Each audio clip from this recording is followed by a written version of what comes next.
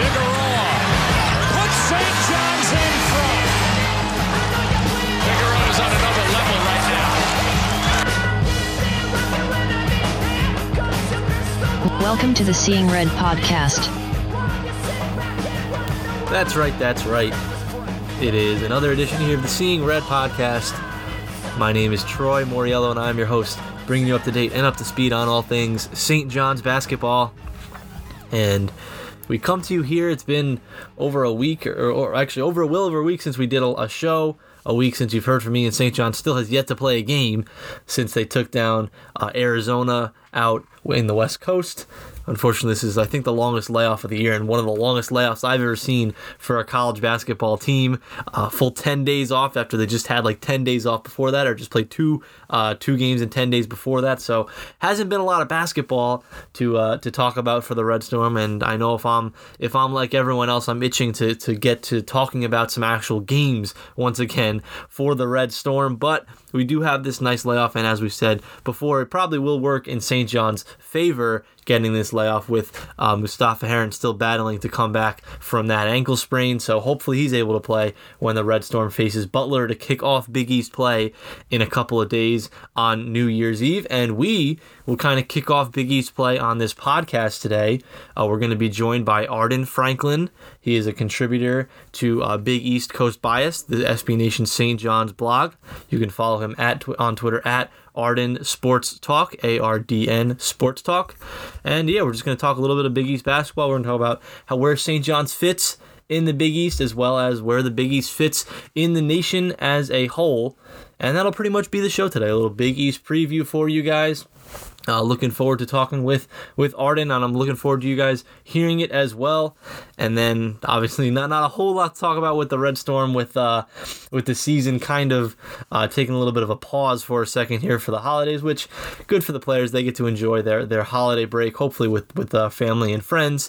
But for us fans, it's a little bit tough waiting for them to get back in the swing of things. But we will get back in the swing of things on Tuesday night in Carnesecca Arena against Butler. But for now, let's get to this Big East preview with Arden Franklyn, and I'll be back on the other end to wrap this show up. Hope you guys enjoy. Okay, I'm now joined by Arden Franklyn of Big East Coast Bias. He has a couple other of places where he writes for as well, but you can find him on Twitter at Arden Sports Talk, ARDN Sports Talk. Arden, thank you for joining me today. Hey, thank you, man, for inviting me. I'm really excited about this. We're going to have a good time. Absolutely. And I think my first question, I think that the Big East is going to be a very good time this year as well, which is why I have you on here today. Certainly, we came in thinking that the Big East was going to be very, very strong. We came in thinking it was probably going to be a top conference in the country. And it's really lived up, if not exceeded, expectations so far in non-conference play, at least. So heading into conference play, is this the toughest conference in the country, do you think? I would say for right now, yes it is. Again, the truth of the matter is when you have the amount of teams that you have in this conference that are thriving right now, and then they're all thriving despite the various circumstances that they're dealing with, it's incredible. You know, whether it's the St. John, the Butler, and the Paul's really doing something good, to the mainstays like Marquette and Villanova doing pretty well. It really gives you a diversity within conference play. You know, other conferences, for example, like the ACC, they technically have more ranked teams. I mean, I think the ACC right now has as high as 4 teams in the top 25. 2 of them are in like the top 5 or whatever. But the depth isn't the same. You know, I think with the Big East, you're seeing great depth, you're seeing great talent, and you're seeing these group of coaches that, for a while, we all know can really coach and do their thing. They're just taking it to another level. You know, so it's been really impressive to watch, and the Big East is rightfully the toughest conference in college basketball right now. Absolutely, yeah. And I think I would agree with you there. It may not be the best at the top, but overall, I think top to bottom, it probably is the best. Going off of that, this is a league right now that goes in with really 9 teams that have realistic tournament expectations. So how many teams could you realistically see reaching the tournament for the Big East this year? Right now, I'll probably stick with 5. Yeah. I feel like 5 is a safe number just because truth of the matter is that some of these teams will begin to tail off a bit. Mm-hmm. You know, once the new year comes around and once conference play is in full effect, Mm-hmm. that's just the reality of college basketball. The big hope for these teams would be, even if they have a slow start after the new year, that it's not that bad to forget what they did the first couple of months of the season. Mm-hmm. But I'll go with 5. I mean, again, because you already have to think off the top of your head. You already know Villanova is a tournament entry. Mm-hmm. They'll get in. Mm-hmm. Marquette has been a tournament entry. Seton Hall has been a tournament entry. So that's already 3. So it's really just a matter of Butler maintaining their great performance. Mm-hmm. If they get in, then that's the 4th. Mm-hmm. Number 5 is really up to debate. Excuse me. Number 5 is up to debate. Yeah. Maybe that's a Georgetown if they can ride their hot start. Mm-hmm. Maybe it's an Xavier. Maybe it's a DePaul. So 5 tournament entries for the Big East is more than realistic. I feel that, and staying on that kind of realistic talk for right now is St. John's. We'll talk about them for a little bit here. Realistic goals for St. John's in conference play. I mean, they may have changed a little bit. How many wins do you see for the Red Storm? What spot do you finish? What spot do you see them finishing? You know, how have goals maybe changed a little bit for them? Oh man, I would say last year the Red Storm they was like 8-10 in conference play. Mm-hmm. They were 8-10 in conference play, and we know for St. John's a big thing for them every year is to get an upset win or two. It's like a guarantee. You know, I don't bet, but I would certainly bet for certain games for St. John's to go get that clutch upset win or two. Yep. I definitely expect them to improve their conference record this year.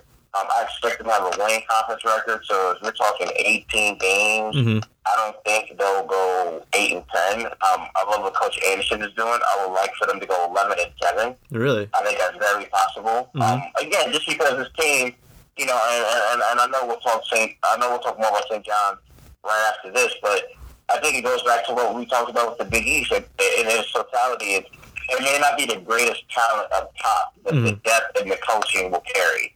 So I really think they'll be in a position to begin the new year off right. You know, they won't be in a position where last year, for example, right, they entered the new year, you know, they had some noticeable wins, right? They went into Georgetown, got a nice win. They beat Marquette last year, got a nice win. And then they dropped back to Villanova and DePaul. And then next thing you know, they started going back and forth. Okay, we'll beat Creighton, but we'll drop the Butler and Georgetown. I think they'll find a way to be a little bit better this year. So I think they'll have a winning conference record. I think they'll be 11-7. I think they should be within the top half of the conference. So you could see St. John's like being not like you said top half of the conference, but then being in the NCAA tournament. You would think with 23 wins, you could see them being in the tournament. 100%, and definitely be in a position where they don't have to be a part of that first four. Yeah, yeah, wow. So you're pretty high on the Red Storm, huh?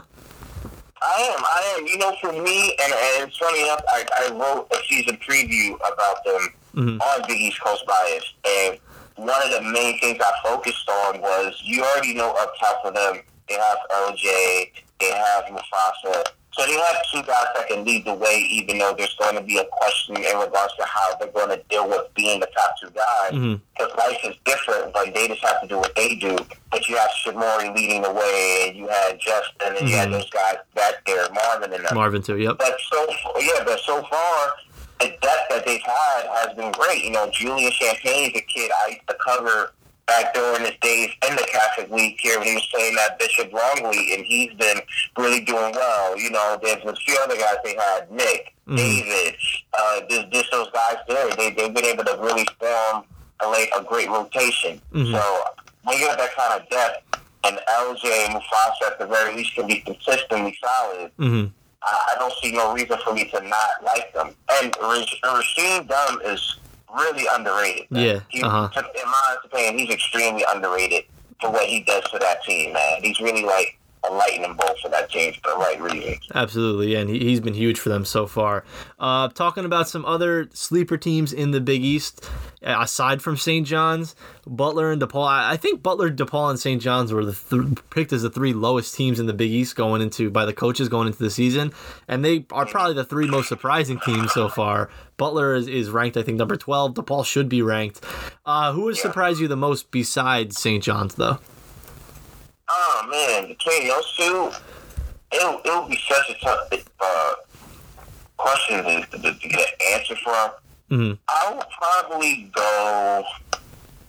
Man, it's just tough. I would probably go DePaul to this extent, even though DePaul has been building up nicely over the last few years. Yeah, that's I know true. people may hear that and go, oh, what you mean? You don't see the record, you don't see certain losses, but DePaul over the last few years has had good starts to start the year. Mm-hmm. It was just a matter of when December occurred, when January occurred, they just wasn't able to maintain those good starts. Mm-hmm. So this is going to be the year where they'll be able to maintain that.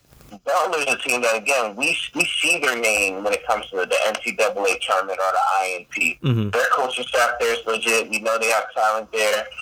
Salute to my guy Jordan Tucker, another Westchester kid. Who's playing pretty solid so far. Mm-hmm. I will go with DePaul since Butler has seemed to be in the team, and really for God knows how many years now, they've become synonymous with the NCAA tournament. They've given us great moments, right? Gordon Hayward and those guys. Mm-hmm.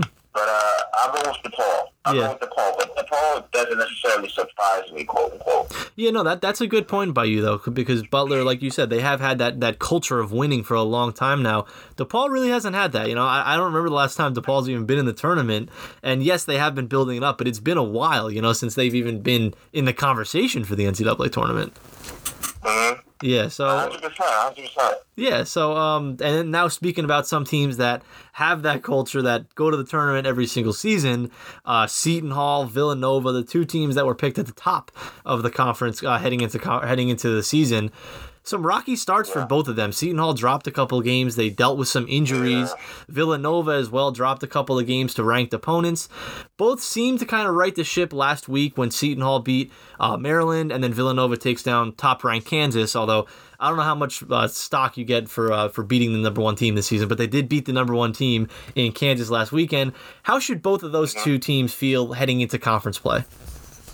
I feel like both of them should feel good. I mean, when you know the coaching staff that they got there, Coach Willer for Seton Hall and obviously Jay Wright for Villanova, they're going to do their best to keep those guys humble and to give them perspective. But it's a different kind of humble and a different kind of perspective that they're giving their teams. It's not like, we want to humble you guys and make you think you're not anything.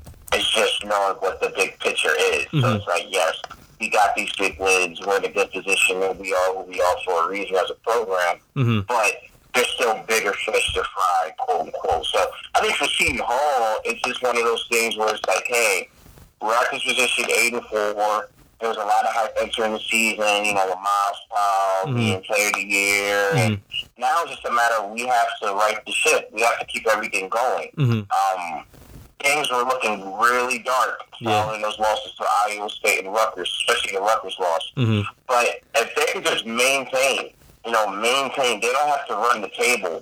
But when you look at their first couple weeks of action, right, when you have DePaul coming up, Georgetown, Xavier, Marquette, and Butler, I would say if you can just come out of that at least 3-2, you should be very happy given your situation. Villanova, on the other hand, different. Again, top 10 team in the country, bigger expectations. So they're just going to be focused on, again, just continuing to build off of what they've been having and to make sure that they can just have that great start. I know they're going to want to send a message and go into Marquette and Creighton and Georgetown to get some nice wins. So and I really think they can do it. This team in particular, I really like what they have. Saquon Bay is really, really coming on strong. It's not a surprise to me that Jeremiah Robinson-Earl has been a really good freshman to begin. Jermaine Samuels is a good player. I had the chance to speak with Jermaine actually at the Big East at the Big East Media Day. That was a really fun interview. But both teams should be good. Both teams have what you need there. It's just all about executing the game plan. Do you still see those two as the top two in the conference? At least once it's all said and done. Yeah, I really believe so. I really believe so. It should still finish off like that. Yeah, and they got the talent for sure. Talking about another team that certainly has some talent, it's Georgetown. They took a big hit a couple weeks ago, about a month ago actually, when Josh LeBlanc and James Akinjo both transferred, and then all the suspension or the drama that went on there.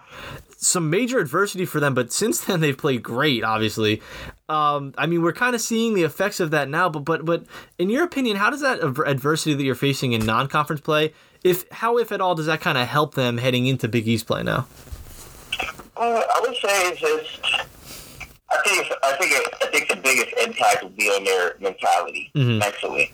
You know, when what happened to them with the string of reports and transfers, it just made them bunker down. You know, they had to lock in. They had to really lock in and tune out the noise. And so far it's worked, right? They won 5 straight. They got some nice wins, right? Oklahoma State and Syracuse. So that was nice. I mean, they gave Duke a run for their money. That was a nice battle that they had against Duke. But I would just say it really impacted their mentality in a great manner, because you know what it's like to really tune in, to really lock in, to play what you feel are important games. So when January comes around, this is not new to you. And that's something that the Hoyas should take advantage of.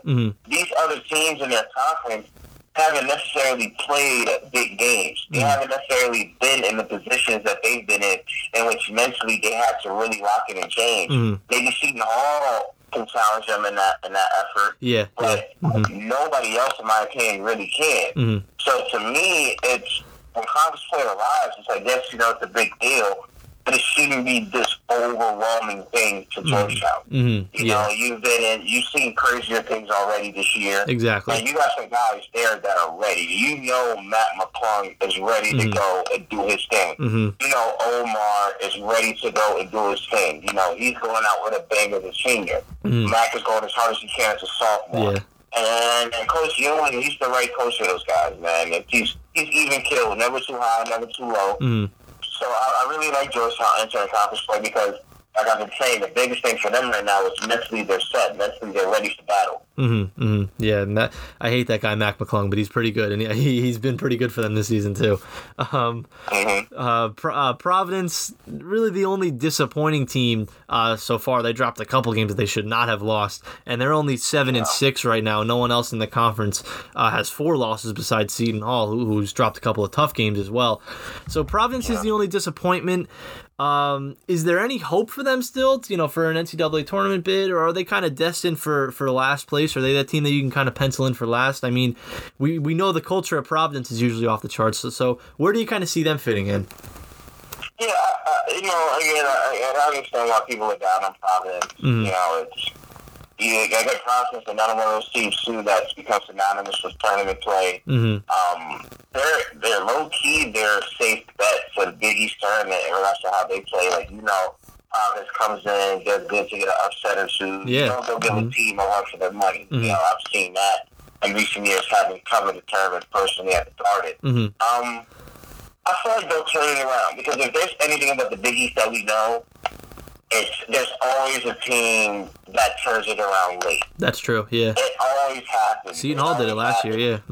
Yeah, it always happens. You know, if it's not in January, when February comes around, and turn into March, suddenly teams play well beyond their regular season record. And the Big East turn is like a lifeline. A lot of teams arrive there basically dead, and then they come out alive, and it's good enough to at the very least make the NIT. So, not saying that Providence is going to wait until that late in the season to make a run, but I do believe in them. Again, I mean, they have a good culture there. They really do. Yeah. And they got some guys on that team that can go after it. It's just a matter of, what an early season struggle can do. You're going to have your ups and downs, but they're starting to turn around. I mean, ever since the 3-game losing streak, you can tell they're starting to find their winning ways again. It's just all about eventually trying to add on to it. So instead of being a team that's 3-3 right now since late November, it's all about, all right, can we be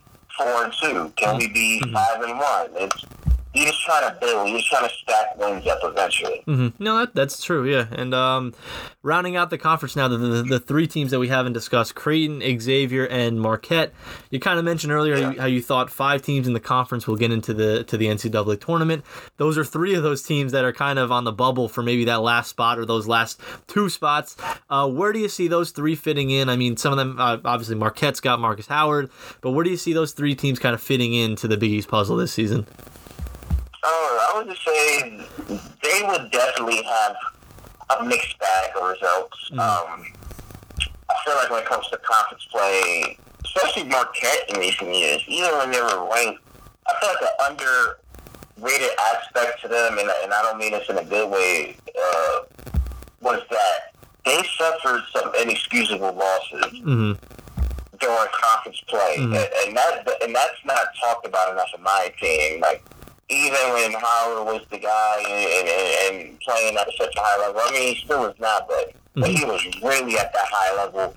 You would just see them drop some inexcusable games for a team with that kind of talent at top and then throughout the roster. Yeah. But I think all 3 of them will give us a mixed bag. You know, I mean, I know right now the common number between them is 2 because each of them have 2 losses, but they'll drop some games during conference play. They'll find a way to win some, and they'll be a part of those teams, like you said. They'll be fighting for those last NCAA tournament spots. Yeah, they'll be trying to make sure that they can have a great performance during the NCAA tournament.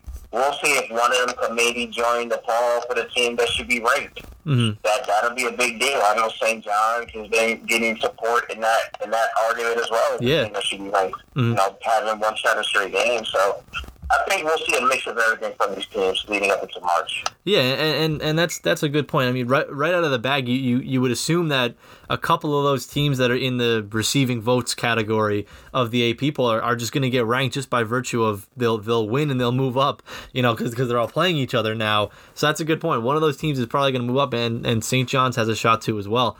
I wanna close this out. You know, for the race for Big East Player of the Year. Obviously, there's a couple of guys on the short list. We all know Marcus Howard. We all know Miles Powell. You know, guy like Charlie Moore on DePaul and Paul Reed on DePaul, and even LJ Figueroa on St. John's. Marcus Zagorowski on Creighton. You mentioned Omar Yurtseven on Georgetown, and there's always a Villanova guy, Colin Gillespie. There's a lot of names out there. I mean, we know Howard and Powell are the favorites. If you had to pick a favorite, and if you had to pick maybe like a sleeper, who would you say is your front runners for Big East Player of the Year? The favorites are definitely Howard and Powell, just because of the hype and really the talent as well. You know, when those guys play, they do incredible stuff, and they show you why they get that kind of acclaim and et cetera, et cetera. My sleeper would really come out of the poll, especially in a guy like Paul Reed. Yeah. Averaging a double-double. If they could really stand out during conference play and they'll become ranked, Charlie Moore definitely has a great argument, but I would give it to Paul Reed. Okay. Just because, and that's the thing, too, that makes this Player of the Year race in the Big East complicated, to me, is the fact that you can have teams that are better, that are ranked, that have, of course, their guys, but statistically, they're not impressive. They're not impressive. Like, Butler, for example, Kamir Baldwin, he's averaging, 14 and 4? Like, those are not Big East Player of the Year numbers. Exactly. You know, you can't give it to a guy like that. No disrespect to Kamir. You can't give it to a guy like that. So to me, it's like, it should be given to Howard or Powell, more than likely. But if the Paul gets ranked, man, and they continue doing what they're doing, then let's go to Illinois, man. Let's give it up to Charlie Moore. Let's give it up to Paul Reed. Yeah. He did an excellent job. Yeah, no, and it's been a while for DePaul, so I'm happy that they're kind of relevant again. I can't remember last time DePaul was relevant in the Big East, you know?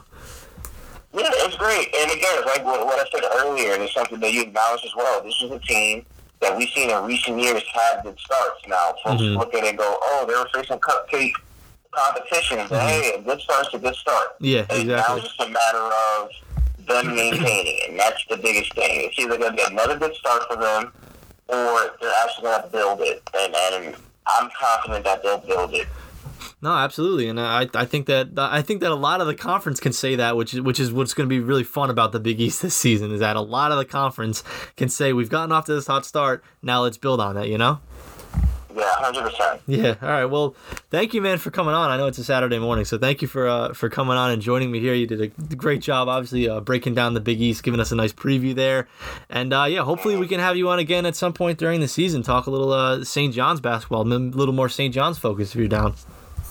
Hey, man, that sounds good to me. Thank you so much. It's been great, Troy, to be on the show with you and to talk Big East basketball. I mean, it's been a lot of fun. Fortunately, they're giving us a lot to talk about in a great manner, and hopefully it continues. Absolutely, man. Well, thank you again, and we'll talk soon, hopefully, and enjoy the rest of your weekend. Enjoy the rest of your holiday season. Will do, man. Thank you. Same to you and your listeners. You guys have a happy New Year. All right, you too. Talk soon. All right, thank you once again to Arden Franklyn for coming on there.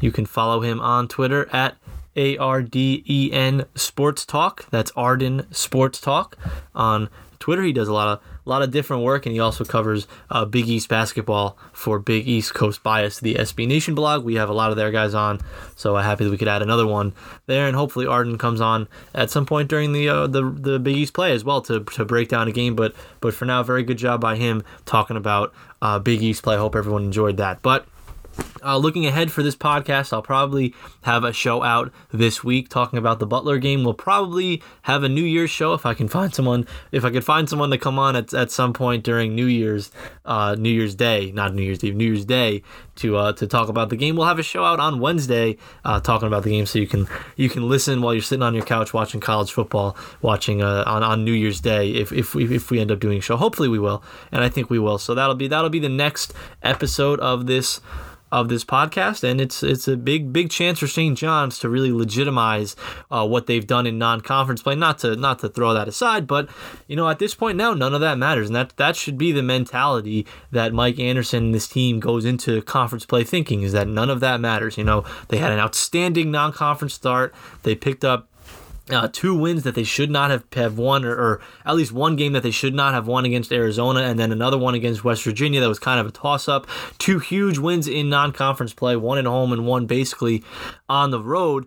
But now, none of that really matters for what's going forward now, because, every team in the Big East, as we just spoke with Arden, every team in the Big East has a lot of big wins, or has a couple big wins heading into conference play, and every team in the Big East is going to be confident heading into conference play. So it's going to be very, very interesting to see who builds on that confidence and who starts off fast, and whose confidence takes a hit and starts off slow. And St. John's wants to be one of those teams that starts fast in conference play, that gets off to a nice start in conference play, and hopefully it starts against Butler this week. It's a huge game for them. It's another huge opportunity for the Red Storm to build an unlikely tournament resume. If they can pick up this win, they can say that they beat Butler at home when Butler was the number 12 team in the country, when Butler was number 3 in the net ranking. It's another quad 1 opportunity for St. John's. They're 2-0 in quad 1 so far. So, like I said, the non-conference is fantastic, but that's in the past now, and I hope that Mike Anderson is preaching that. I'm sure that he is, because he knows a lot more about basketball than I do, and I'm sure that he's preaching that to his players, that that all that stuff in the non-conference play that happened is outstanding, but it's put to the side now. It's put in the back now, and let's go ahead and attack conference play now, and let's continue these good vibes and this good play into Big East play, because we've seen, as Arden mentioned as well, we've seen a couple of St. John's teams who have started fast, even last season, 12-0 in non-conference play, and they obviously played no one last season, but we've seen St. John's in years past, 10-2 a couple of years ago, and then the 11-game losing streak in Big East play, so we've seen them start very, very strong in the non-conference and then not be able to build on it. That was under a previous regime, though, so let's see now how St. John's gets off to a start in the Big East, because we've seen a lot of poor starts in the Big East over the years, really in the past 2 regimes, since Steve Lavin took over and Chris Mullin. So we'll see if Mike Anderson is able to right that ship a little bit. But I'm looking forward to it. I can't wait to actually start watching games again. It feels like it's been forever, even though it's only been a week as of this recording. But I'm sure that once we get to tip off on Tuesday night, I'm just going to be itching for St. John's basketball, as I'm sure everyone else is as well. But thank you all for listening today. I hope you all enjoyed this Big East preview episode, and I'll be back probably Wednesday at some point in the afternoon with a recap of what's hopefully a win over Butler, although we will see. It's the third real test of the season for St. John's, and it's certainly the biggest one to date, I would say, at home against a very, very good and very, very confident Butler team, and it's the start of a very, very tough Big East Conference slate. But I hope everyone enjoyed this show, and I'll talk to you guys then. Let's go, Johnnies.